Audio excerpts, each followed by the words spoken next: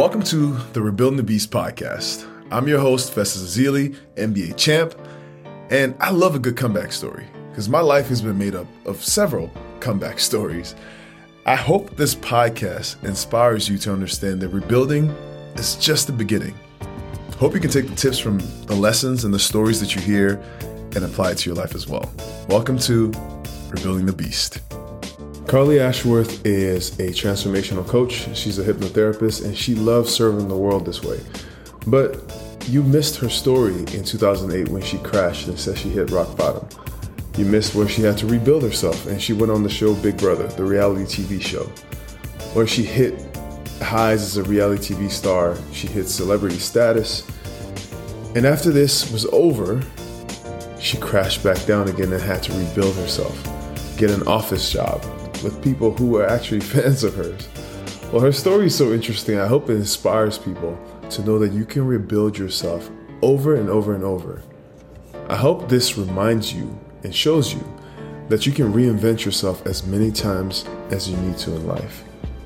Without further ado, this is Carly Ashworth. Carly Ashworth, welcome to Rebuilding the Beast. Thank you for having me. Absolutely. Thank you for being here. And I think it is safe to say that you might be our first reality TV star. Wow. Yeah, that seems like a long time ago, but yep. And now you are a transformation and coach for women? The clientele that I have now is predominantly women. Yeah. You were on season 10 of Big Brother in 2009. So yes, it was a few years ago. You entered the corporate world in 2012. You were a sales executive by 2018. You're a trained hypnotherapist and mindset coach. Since 2019, you've done this. You're the podcast host of the Soul Family Podcast. That's a lot to get into, girl. You've been busy. It's all going on in this world for sure. You have this post on your Instagram that is a timeline of your life. And you kept coming back to the word refocus. Was that a word that you've always told yourself, something that you learned later in your life and that you just didn't recognize that you were doing back in 2008? What does that word mean to you? Yeah, I mean, it's one of those things that when you reflect back on your life, you see that in the hardships you faced was the most transformational moments. And when I sat and wrote that post out, the word that kept coming to me was, I was just refocusing. When life humbled me and I had nothing in all these moments, my focus had to shift from victim mentality, blame mentality. You know, I was probably blaming the world. I was looking outward. Why am I in this situation? Why has life treated me this way? And I had to refocus away from that to, okay, what's the new path? Where do I go now? And then find clarity there. Unless you refocus, you don't know where you're going next. That's beautiful. Tell me where you came from. Where did you grow up? What was your childhood like? I was born in Bonnie, Scotland. So I'm in a beautiful little seaside town called Fife. And I grew up by the sea. We've got beautiful beaches here. I'm so proud to be Scottish. And my upbringing was, I had a beautiful upbringing. I didn't have a lot of things, but I had a lot of love. And it's funny because I feel like as I grew older and, you go into society and you begin to have all these belief systems that you need stuff to be successful and you need stuff to find love. So it was like flipped on its head. I grew up with not very much, but a lot of love. And then as I became an adult, I felt like I had to get a lot of stuff and the love kind of went out the window. Wow. And through all these experiences of being famous and accumulating a lot of stuff, I'm now coming back to where I was as a child and getting rid of the stuff and leaning into love. I love that. Tell me about your folks, your parents, your family, or whoever you're talking about when you talk about love and the love that you received as a child. My family are amazing, super, super supportive. My grandfather, I talk about him a lot on my Instagram, and people who have followed me for years will know exactly who he is. We have a Scottish word for grandfather here, and it's called die. So I call him my die. And just the most beautiful human. We have a special bond. I'm sure we were like Vikings in a past life, or he's got that warrior spirit, and we just kind of bounce off each other. And when I meet him, I talk to him about spirituality, and I talk to him about crystals and healing, and he sits and he listens. And he was a big, big part of my life growing up. So was my grandmother, and his mother as well, who were very spiritual, very loving, very open. So I spent a lot of my upbringing and childhood in their environment, in their house, and surrounded by their love, for sure, yeah. Could you have imagined that you ended up on a show like Big Brother? You talked about in your post, you also talked about how you hit rock bottom in 2008, and then you went on to do Big Brother in 2009. How did you make that decision to go from a normal life to then being thrust into the limelight? Was there anything in your life that prepares you for this? Everything was stripped from me. And I feel like when we get to choice points in life, you want to go to the next level, your life around you gets stripped away. I didn't realize in the moment, but I realize that now after going through this so many times. But just before I went into Big Brother, I had lost my job. I had been in uni, stayed on at school, went to uni, lasted 3 weeks, and was like, can't stay here, I'm out. Got a job, lost the job, literally had nothing, no direction, didn't know what I was going to do. And I heard on the radio that day that they were doing Big Brother auditions. My friend and I looked at each other and I said, let's just go. It was total fate that it was in my town, in Edinburgh, not far from me. It was on the radio and it was like, download, just go. So my friend and I went. She got through maybe the first round and then had to go, and she waited like 5 hours in the car for me to go through the process. I was there for hours. Then I got called back the next day and I was there for hours again. It was a big process, and the process lasted 6 months in total. But it was utter fate. I had nothing, no options, no money, no job, nothing. And it was just like, there's a pathway, trust your intuition and go for it. And then the rest history. Wait, I want to be in this moment though, because you are in college and university and it lasts a few months. That doesn't work out. Then you try to go work. That doesn't work out either. Are you staying optimistic? Are you beat down? What are you going through at this point in your life?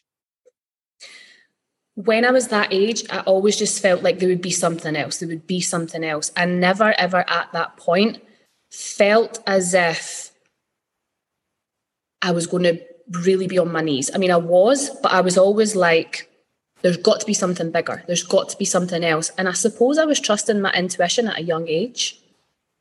I was trusting it, but everything was falling apart. Everything. Who's supporting you at this point? No one, really. It was just, my life was fast-tracked. I would never really tell people the depth of what was going on in my life, I don't think, at that age. You don't. You're just busy doing the next thing and the next thing and the next thing. My mum, she always let me grow. She always let me do my thing, make my own mistakes, and I love her for that, because she really was like, okay, you want to go to uni? Go try it. You want to leave? Fine. You want to go in Big Brother? Okay. But she was always a support in the background, but I'm very grateful that she allowed me to go and make my own mistakes, because that's made me the woman that I am today, for sure. Wow. So you decide, okay, I want to go try out Big Brother now. Are you nervous? Are you excited about this opportunity? What is drawing you to this thing?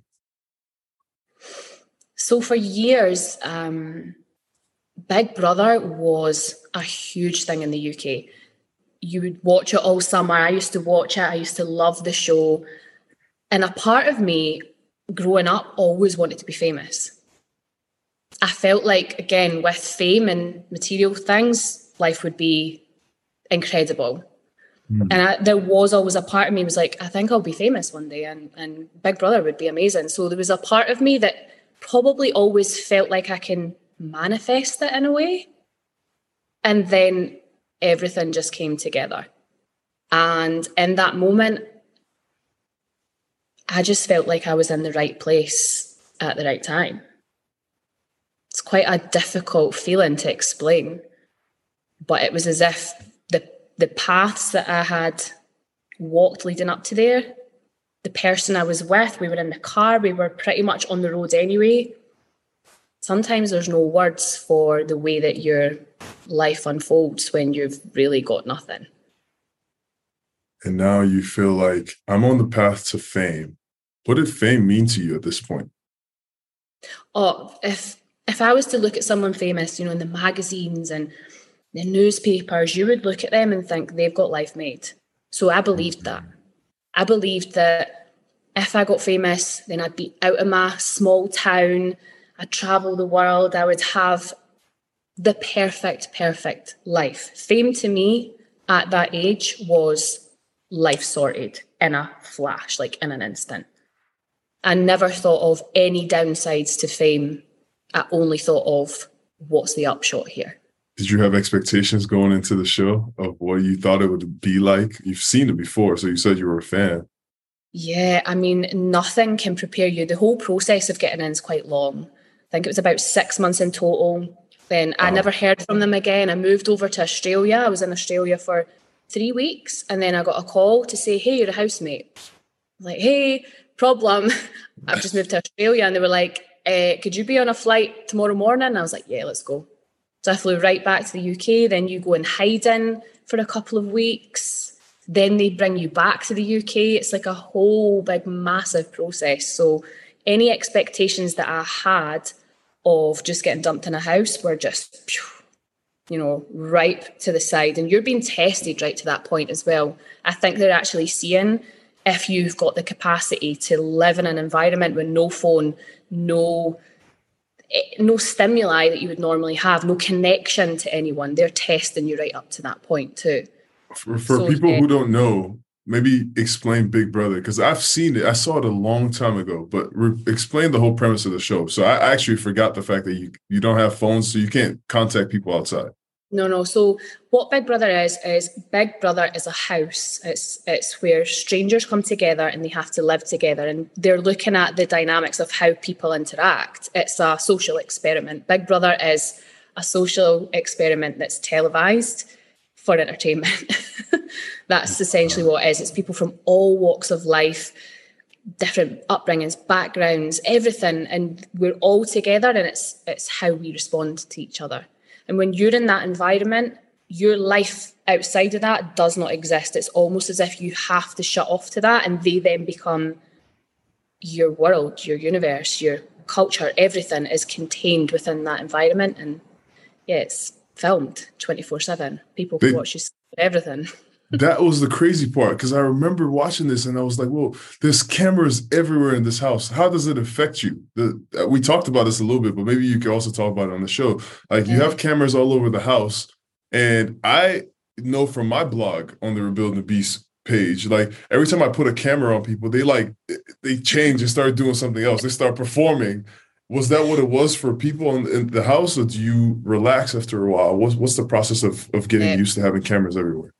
You do forget. And people are like, how could you forget? But they're visible, but the majority of what gets filmed is hidden behind mirrors, very large mirrors. So you just become unaware of where you are and what's actually going on, that this is televised. It is a full immersion into a new world. Challenges? It's quite upsetting when you have to go, because you're like, but these are my friends and my family. I don't want to go back outside now. Wow. Yeah. So how long is it? How long does it take? How long are you in the house for? I think in total it's maybe 12 weeks is the full length of the show, or at least it was back then. And I was there for 6. But when you are constantly socializing with people and you're talking to everyone and you're performing, because there is tasks to do and there's things that we need to participate in. So a week feels like a month. Time does not exist in that place. There's no clocks. You're not allowed to watch. So the only way that you know what time of day it is roughly is the sun coming up and going down. Is it challenging getting used to a house like this, leaving your family, being in a new place? Or was it at a point in your life where you felt like, I don't really have anything else outside, so I want to start this new life in here? What was your experience? Yeah, I feel as if because I'd travelled beforehand, because I'd had all the things that was familiar to me in my life just be taken away from me, that was the new beginning, the new chapter. And I had fully just stepped into it. Everything I once knew was gone. And everything that I had kind of wanted to manifest and step into was there. So it was like, okay, let's go. Let's go. So how do you know that you're getting famous, though? If you're at Big Brother house and you don't have outside stimuli, no social media, how do you know that you're actually, this is 2009. Was there social media then? No, like I think in 2009, maybe Facebook and Twitter were there, but social media was not what social media is now at all. It was magazines, it was newspapers, so people were physically buying papers and keeping them. My grandmother actually like took every single newspaper, article and magazine and kept it and gave me like a big folder when I came out. I still have it. Okay. So tell me about a challenge. Tell me about the hard part of being in the house for 12 weeks with strangers. I mean, there is people in there from all walks of life. They've got all different views, belief systems. And I think the challenging part actually on reflection is that you're operating from your ego. Everyone's operating from ego on that show. And this is me looking at Big Brother through a lens now, with the information and wisdom that I have now. It's reality TV, right? But nobody's been real. That's the truth. Because I can speak from experience, I was operating from my ego.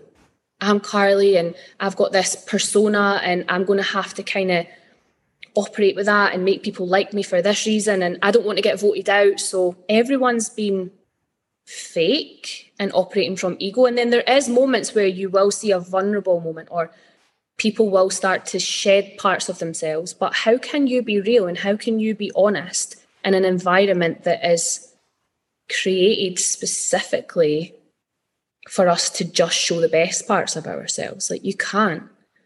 Humans we have light and dark and good and bad and duality. And these shows, when people go on it, they just want to show their best bits. It's like an Instagram highlight reel. But that's not real life. Reality TV to me is not reality. So what is that? Okay, tell me about that part. I didn't know that you get voted out. I didn't remember that part. So who was voting and who's... Yeah, so every single week, the public, so the British public, would actually vote who their favourites were. And anyone with the lowest votes, they would get put out that week. So you don't want to be unpopular. So you do know that you're getting watched. That's so like that. So you are aware of the fact that people are watching you. So you can't really be real. Yeah, that moment where you know that you could be getting voted out, you're like, whoa, I'm on a TV show here. Oh yeah, what have I done this week? How was I behaving? Oh shit. You know? Wow. Yeah, that's the moment when you go, I'm on a TV show. Whoa, who's been watching me? Oh, my mum. And then you start thinking about your family and your friends, and then it all just comes up. Other than that night, you're not thinking. So you go through through the season, and how did it end up? So I got halfway through. I came out of the house. It was a whirlwind. Coming from a small town in Scotland to then being in London, living in London, going to these events, you meet people, you meet famous people, and it's just, that then becomes your world. And that was so probably overwhelming to me at that time. And yeah, I mean, I wouldn't change anything, but there was definitely moments where I didn't trust my intuition. And I probably met people and got involved with people that I shouldn't have. And so in reflection, that's a lesson as well, to always trust your intuition. Wow. But yeah, so it was a whirlwind. It was an amazing experience. And I had the opportunity to travel the world and do some amazing shows and share my story a little bit then too. So all in all, it was a great experience. But what I want to know though is now you're a celebrity.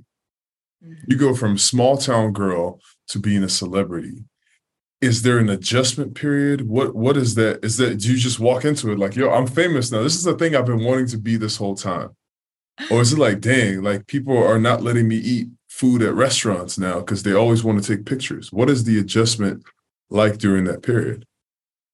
Yeah, the adjustment period of being famous is really bizarre, because I always felt that when I was famous, if I was to go outside, people would be like, oh, like nice, nice, nice all the time, like having a really good positive feedback. But the reality was people were looking at you and talking about you as if you weren't a real person.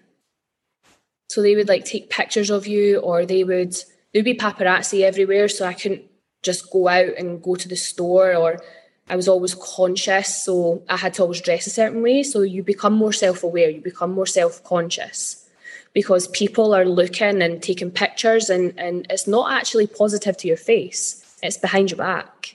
And that was one of the realizations of when I got famous, that people will know who you are, but they won't say things to your face, they'll say them behind your back. And it's a very, very difficult thing to adjust to, I think, because it's just not normal. What about your friends, your family? Has your relationship changed with any of them? I would say the relationship with my family got better, and a few friends dropped off. A few family members dropped off too, because they sold stories. And so, sold stories of you. Yeah. And so it was a good experience. It was a difficult experience, but to see people for who they truly are, and then to have my close relationships readjusted, I think was a blessing in disguise. And again, when you become famous and when you get yourself out there, there will be people that will try and benefit from that too. But again, I do see that as a blessing in disguise. So things did change. Yeah, I did have better relationships with some and no relationships with others. So now you are, you're an influencer and you're going through these adjustments, but there was a moment where you feel like now you have to refocus. Tell me about that moment. Yeah, I went through a really, really tough relationship at that point. And it changed me as a person. It really made me a shell of myself. A lot of my career options went away as a result of this relationship. It felt as if my world was closing in and in and in. Mm. And it got to the stage where I had to leave that situation. And my mum, I remember it was my mum that came and literally saved me. She came and she picked me up, and I left with my suitcases, and I had no money. I had nothing. I went from being super famous and traveling the world to making my world really small and getting in a toxic situation. And then I left with nothing, and I had to rebuild. I went back to my mum's house. I was back in the spare bedroom where I used to grow up as a kid. And I was like, well, I'm humbled. Okay, what now? And so then from there, I was like, I really want to get out of this famous life. I want to have stability. I want to know where I'm going, what time, how much money I'll have. It was just like an instant, you're here, and now you're like, there. Are you still famous at this point, though? I'm still very famous at this point. Yeah, this all happened very quickly.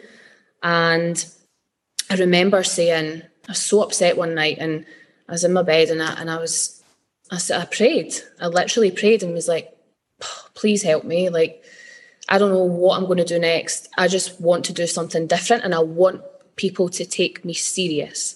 I want people to know that I have brains. So it's like something switched in me, and I was like, all the knowledge and wisdom that I shunned at university, I wanted to go back to that path, and I wanted to do something useful and be of use to someone and help people. And then I remember the next day, my friend texted and said, hey, we've got this opening at this company that I work for, and it's financial, and it's a big firm in Edinburgh. Do you want to come for an interview? Now I'm still famous, so I'm like, how odd would it be if they're reading about me in the newspaper and then I rock up in the office like, hey, can I get a job?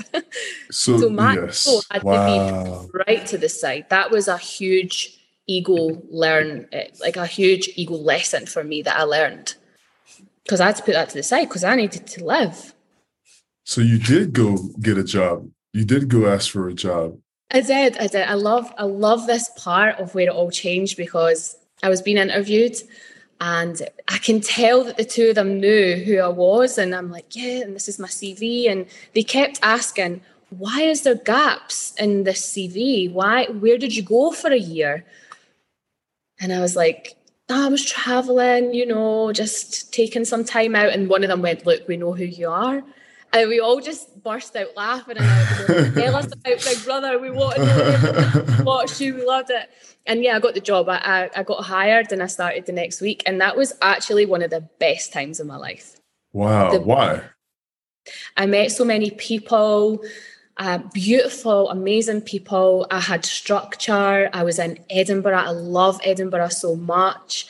And my boss at the time was just so trusting of all of us. We were all super young, a great dynamic team, and he trusted us. It was like another version of the Big Brother house, only it was authentic and people were themselves and people supported each other. There was no requirement for anyone to be other than just who they were, and we all got along, and it was a beautiful time in my life where I was able to step into a different version of myself, and I worked my way up within the corporate ladder. That was where the corporate world began for me. I love this version of the story because it's like I was scared to go in this office because I'm like they know who I am and I'm famous, but now I have to go ask for a job and work for them. Now I also want to know what it's like to actually work a job when you're coming from a place where you have this freedom that some people look forward to. You say you like the structure. Mm-hmm. Yeah, I did. I used to get on the bus at like 5:30 in the morning to make it through. I used to travel maybe 4 hours a day sometimes, and none of it bothered me because I just knew that the people that I was going to and the job that I was doing was secure. It was stable. It wasn't this roller coaster ride like fame is. You don't know what's coming next, who's coming next, what people's intentions are. It's got very high highs, but very low lows. And that's something that I wasn't prepared for and had to adjust to. One thing I actually want to ask about is like sometimes people think that hustling is the key to success. And so you have to say yes to every opportunity and have no days off until you hit burnout. Can you talk about when you've had burnout and recognize the importance of living fully in the present? Yeah. So as I worked my way up the ladder, I then got myself into higher positions with more responsibility. I was actually thrust into an environment where it was just, it was so male dominated, male salesmen, male clients. And then I'm adjusting to that as well. So I'm like, right, okay, I have to have the nice watch like the guys, and I have to have the good car like the guys. So I'm going to work harder than them. And I did. And it was just grind. I was getting on flights and going to Greece at the weekend, coming back. Then, I'm here and there, and 3 a.m. flights to London and coming back the same day. It was just, when I look back on that, too much. And as a woman, I feel like I was so much in my masculine energy then, where I was just doing, thinking, logic. Nothing would ever have been enough. I was hitting my targets. I had the nice watch, the nice car, everything. That was where all the material stuff came. The material stuff came from there, not fame. And it got to a point where my health was really bad. I put on a lot of weight. I was drinking a lot because I was socialising a lot. It just all caught up on me, and I got really sick. I got really, really ill. And then lockdown happened and I was forced to have no job again. I actually got made redundant. I didn't have a job. And I was like, right, okay, what now? Wow. So as you see, when you make a commitment to move through the levels and you really take your journey and your growth serious, sometimes life will strip everything away that you knew to I mean, I was pushed on to the next timeline. So I lost my job. I lost it. Everything just went. And I had to then look at myself and say, what now? But yeah, thankfully, during the last year of working for that company, that was when I did my course on transformational coaching. The company that I worked for, they were really big into well-being, mental health. And I thought, it's fine selling something to someone, but they're not understanding what makes somebody happy. That was my question. What makes somebody happy and what makes somebody unhappy? And I asked, can I go on this course? And they went, yeah, of course, do it. Go for it. And I became a hypnotherapist by accident because the majority of the course was hypnotherapy. It wasn't really mine. The coaching part was like this. And the hypnotherapy was like that. And through me learning about hypnotherapy, I learned about myself and I healed a lot of my past. I grew so much through that experience. And I truly believe that's what put me on a spiritual path as well.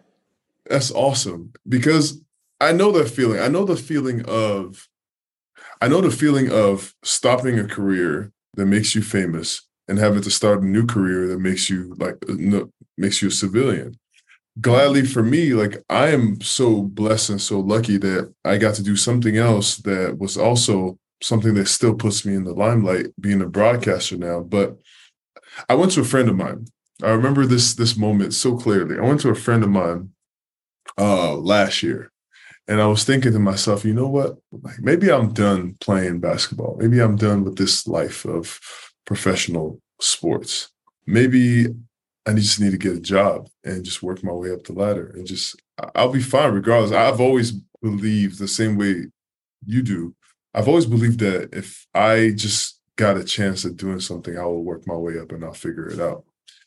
So I went to a friend, and I was like, hey, I don't know anything about your industry, but I do think that if you give me enough time, my superpower is that I learn really quickly and I can be really good at this job. It's a sales job. It's like a distribution for chemicals and stuff. And he's like, okay, but since you don't know anything about it, like, you have to start at this position so you can work your way up. And when he showed me what I was supposed to make, I'm a very humble person. That's not where I'm going with this. But in that moment, I had so much empathy because I understood like people really, like, that's like, is how do people live on the salary? Yep. Yep. So it was a really interesting time for me. So where I saw this, I'm like, oh wow, like, this is where I have to start now. And this is where I have to start from the bottom of a new industry.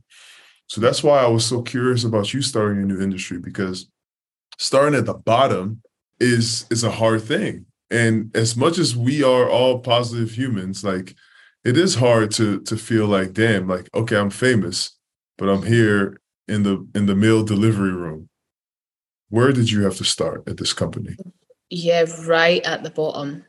Right at the bottom. The lowest salary, lowest paid, yeah, and lowest graded job. It was a job that nobody wanted to do.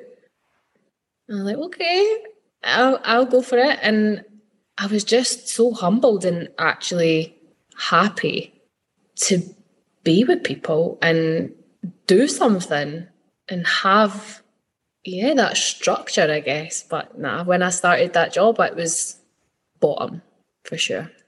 And eventually you decided that you wanted to be a soul coach. That happened through default, I think. I must have wrote that up in my soul contract up there.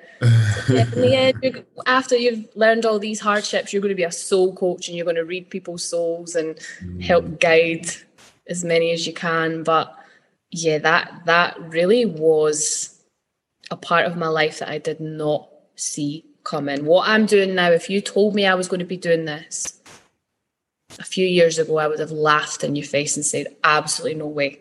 No way. And now I'm here and I'm doing it, and I love what I do. It brings me so much joy and fulfillment. to connect with other people and to know them on a very deeply connected level. It's so special, and it really is beyond words. I feel very blessed to do the work that I do now. That's amazing. So tell me about how because we stopped before and you were talking about discovering that you wanted to be a hypnotherapist. What did you see about it? What even is hypnotherapy? Yes, I became a hypnotherapist by accident. I wanted to learn about the human mind, what makes people happy, what makes them sad. And so I found this course, and it was to do with NLP, CBT, techniques, mindset coaching, transformational coaching. I was like, that sounds like the one. And so it took me a year to qualify, but the smallest part of that course was the mindset stuff, the coaching stuff. And the majority of it was hypnotherapy. And I'm like, wow, okay. And hypnotherapy, what you're doing is, the way that I see hypnotherapy is you are taking someone through a guided meditation that helps them to tap into their intuition and their subconscious mind to make change in their life. It's a very relaxing but deeply healing therapy, and it's so powerful. So powerful. I think I said this to you before. I don't know if I trust hypnotherapists. It gets a bad rap, right? But it's just the idea of something where, does that mean I can just make people do whatever I want them to do? How does hypnotherapy work?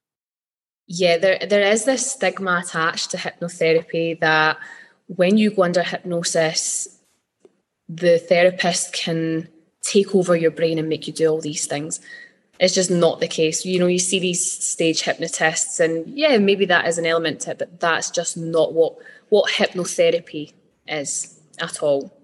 When I work with clients, they talk back and forward to me. They're always in control. It's just that I've been under hypnotherapy myself for some phobias that I had, and they were gone straight after the session, completely gone. And it was the most relaxing, insightful experience that I have ever had. And I think that actually helped me to heal from a lot of the trauma that I had gone through with the relationship and also with being famous. So through me learning how to help other people, I healed myself. And that's the beauty of how the universe works sometimes. What kind of training goes into becoming a hypnotherapist? So there's a lot of study. It did take a full year. So study, we're doing one-to-ones. We have to do case studies. And it's just really hands-on learning and meeting people and really understanding different stories. It's time, it's compassion, and it's using logic and intuition and putting them both together. So yeah. A lot of studying. What are the examples? Give me some examples of changes you've seen in people's lives through hypnotherapy. By the way, I was looking on Instagram the other day, and a former teammate of mine, he was getting hypnotized. So the guy stands behind him and says, whatever you guys do when you hypnotize somebody, snap your fingers. And he goes limp. And then he tells him, every time you're going to be like my puppet. And every time I move my arm, you're going to move your arm. Every time I move the strings above you, you're going to move your arm. So here's why this is freaky to me. He can't see him. So it's not like, even if he was in on the joke, he can't see the guy behind him. And the dude is doing this with the strings right above him, and he's moving his arms. It's the freakiest thing. And then when he comes through, he says, what do you feel? He said, I felt you pulling my arms. Like he felt like the guy was grabbing his arm and lifting it up. And it was, I was like, wait, why can't you do this to make your husband the best husband in the world, or to make your kids, like, why can't you hypnotize your kids and be like, all right, you guys are going to be quiet today at church? Like, what is it? What has been some of the best improvements? Because people do this with serious ailments and stuff. So what have you seen? So there was my most recent client, and her story was so emotional for me to even hear that I have to share it. She had a fear of something. She had a fear of both her children dying. Her children are healthy. There is no logical reason why something would happen to her kids, and she could never shake it off. She never wanted anyone to take her kids. And so she said, Carly, I've got a fear of something happening to my kids. Can you regress me? You can do regression therapy, which takes someone back to maybe a moment where this phobia started. And I said, okay. So we went into session, and she popped up on the screen, and she was really pale. She wasn't feeling well. She said, I'm so sorry, I'm so sick, and I really don't feel well, but I really want to do the session. I said, that's fine. We'll turn the cameras off anyway. Let's go into session. And so we went into session, and when I regressed her, she went back to a past life, to a remembrance before even being here.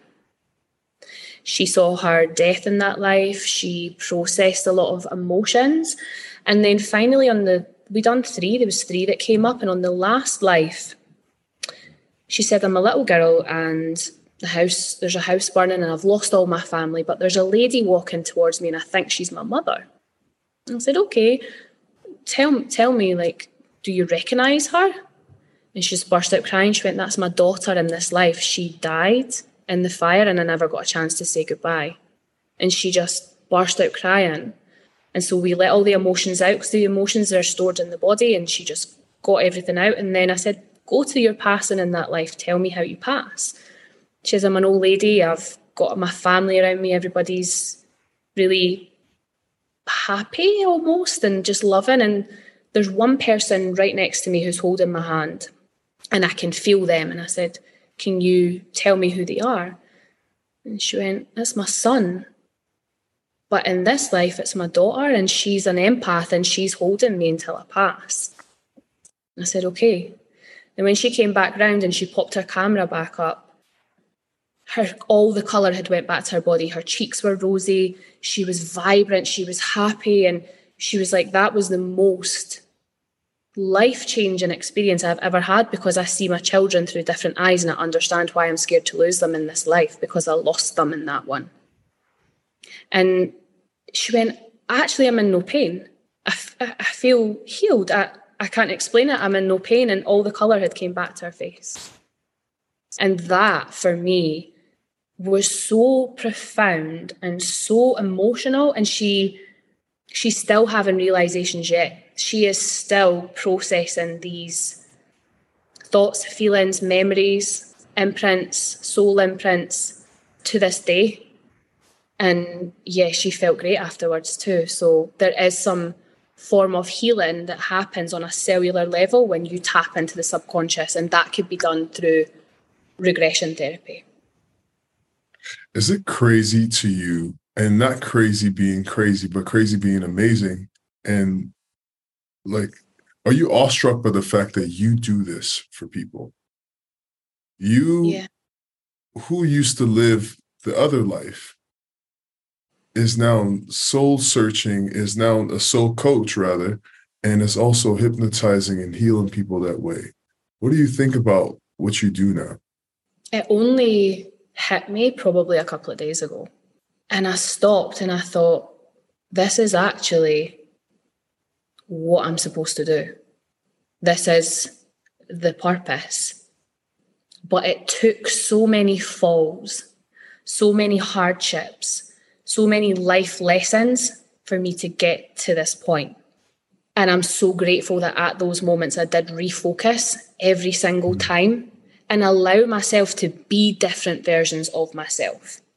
Yeah, I was famous. Yeah, I did have to start at the bottom. Yeah, I did have to be a corporate businesswoman.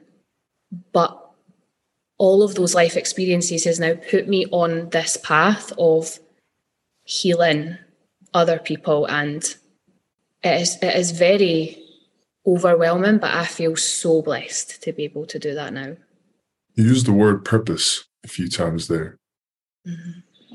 What does purpose look like, and how do people find out what their purpose is? Purpose is driven by your soul's desire to live in authenticity. The difference for me, the difference between success and purpose is that success, you look for it to please others, but your purpose is to please your soul. And that's how I can explain it. You can have both, but purpose is what feeds you. Purpose is what makes you really content. And I think the way that you find it is that any time life knocks you down, you refocus and you get back up. And you take a step no matter how small it is, and you trust your intuition always. You trust the nudges. You trust the signs. You trust the people that you meet, and you know that it's right for you because you feel intuition in your gut and in here rather than up here. You feel it. You know it's truth, and you follow that always. That's incredible. What are some key essentials in your life that help you remain grounded and fully present? I meditate every day. And before, years ago, if someone told me to meditate, I said, I can't sit and think about nothing. There's no way I'm going to do that. But meditation has transformed my life. Even if it's just for 5 minutes in the morning, 5 minutes at night, it brings so much clarity. It brings peace. And that is something that's like a non-negotiable for me. I ground as much as I can. I love to be outdoors. And I do go through phases where I will disconnect myself from the world. And I think it's important to unplug. We don't have to be plugged into social media all the time.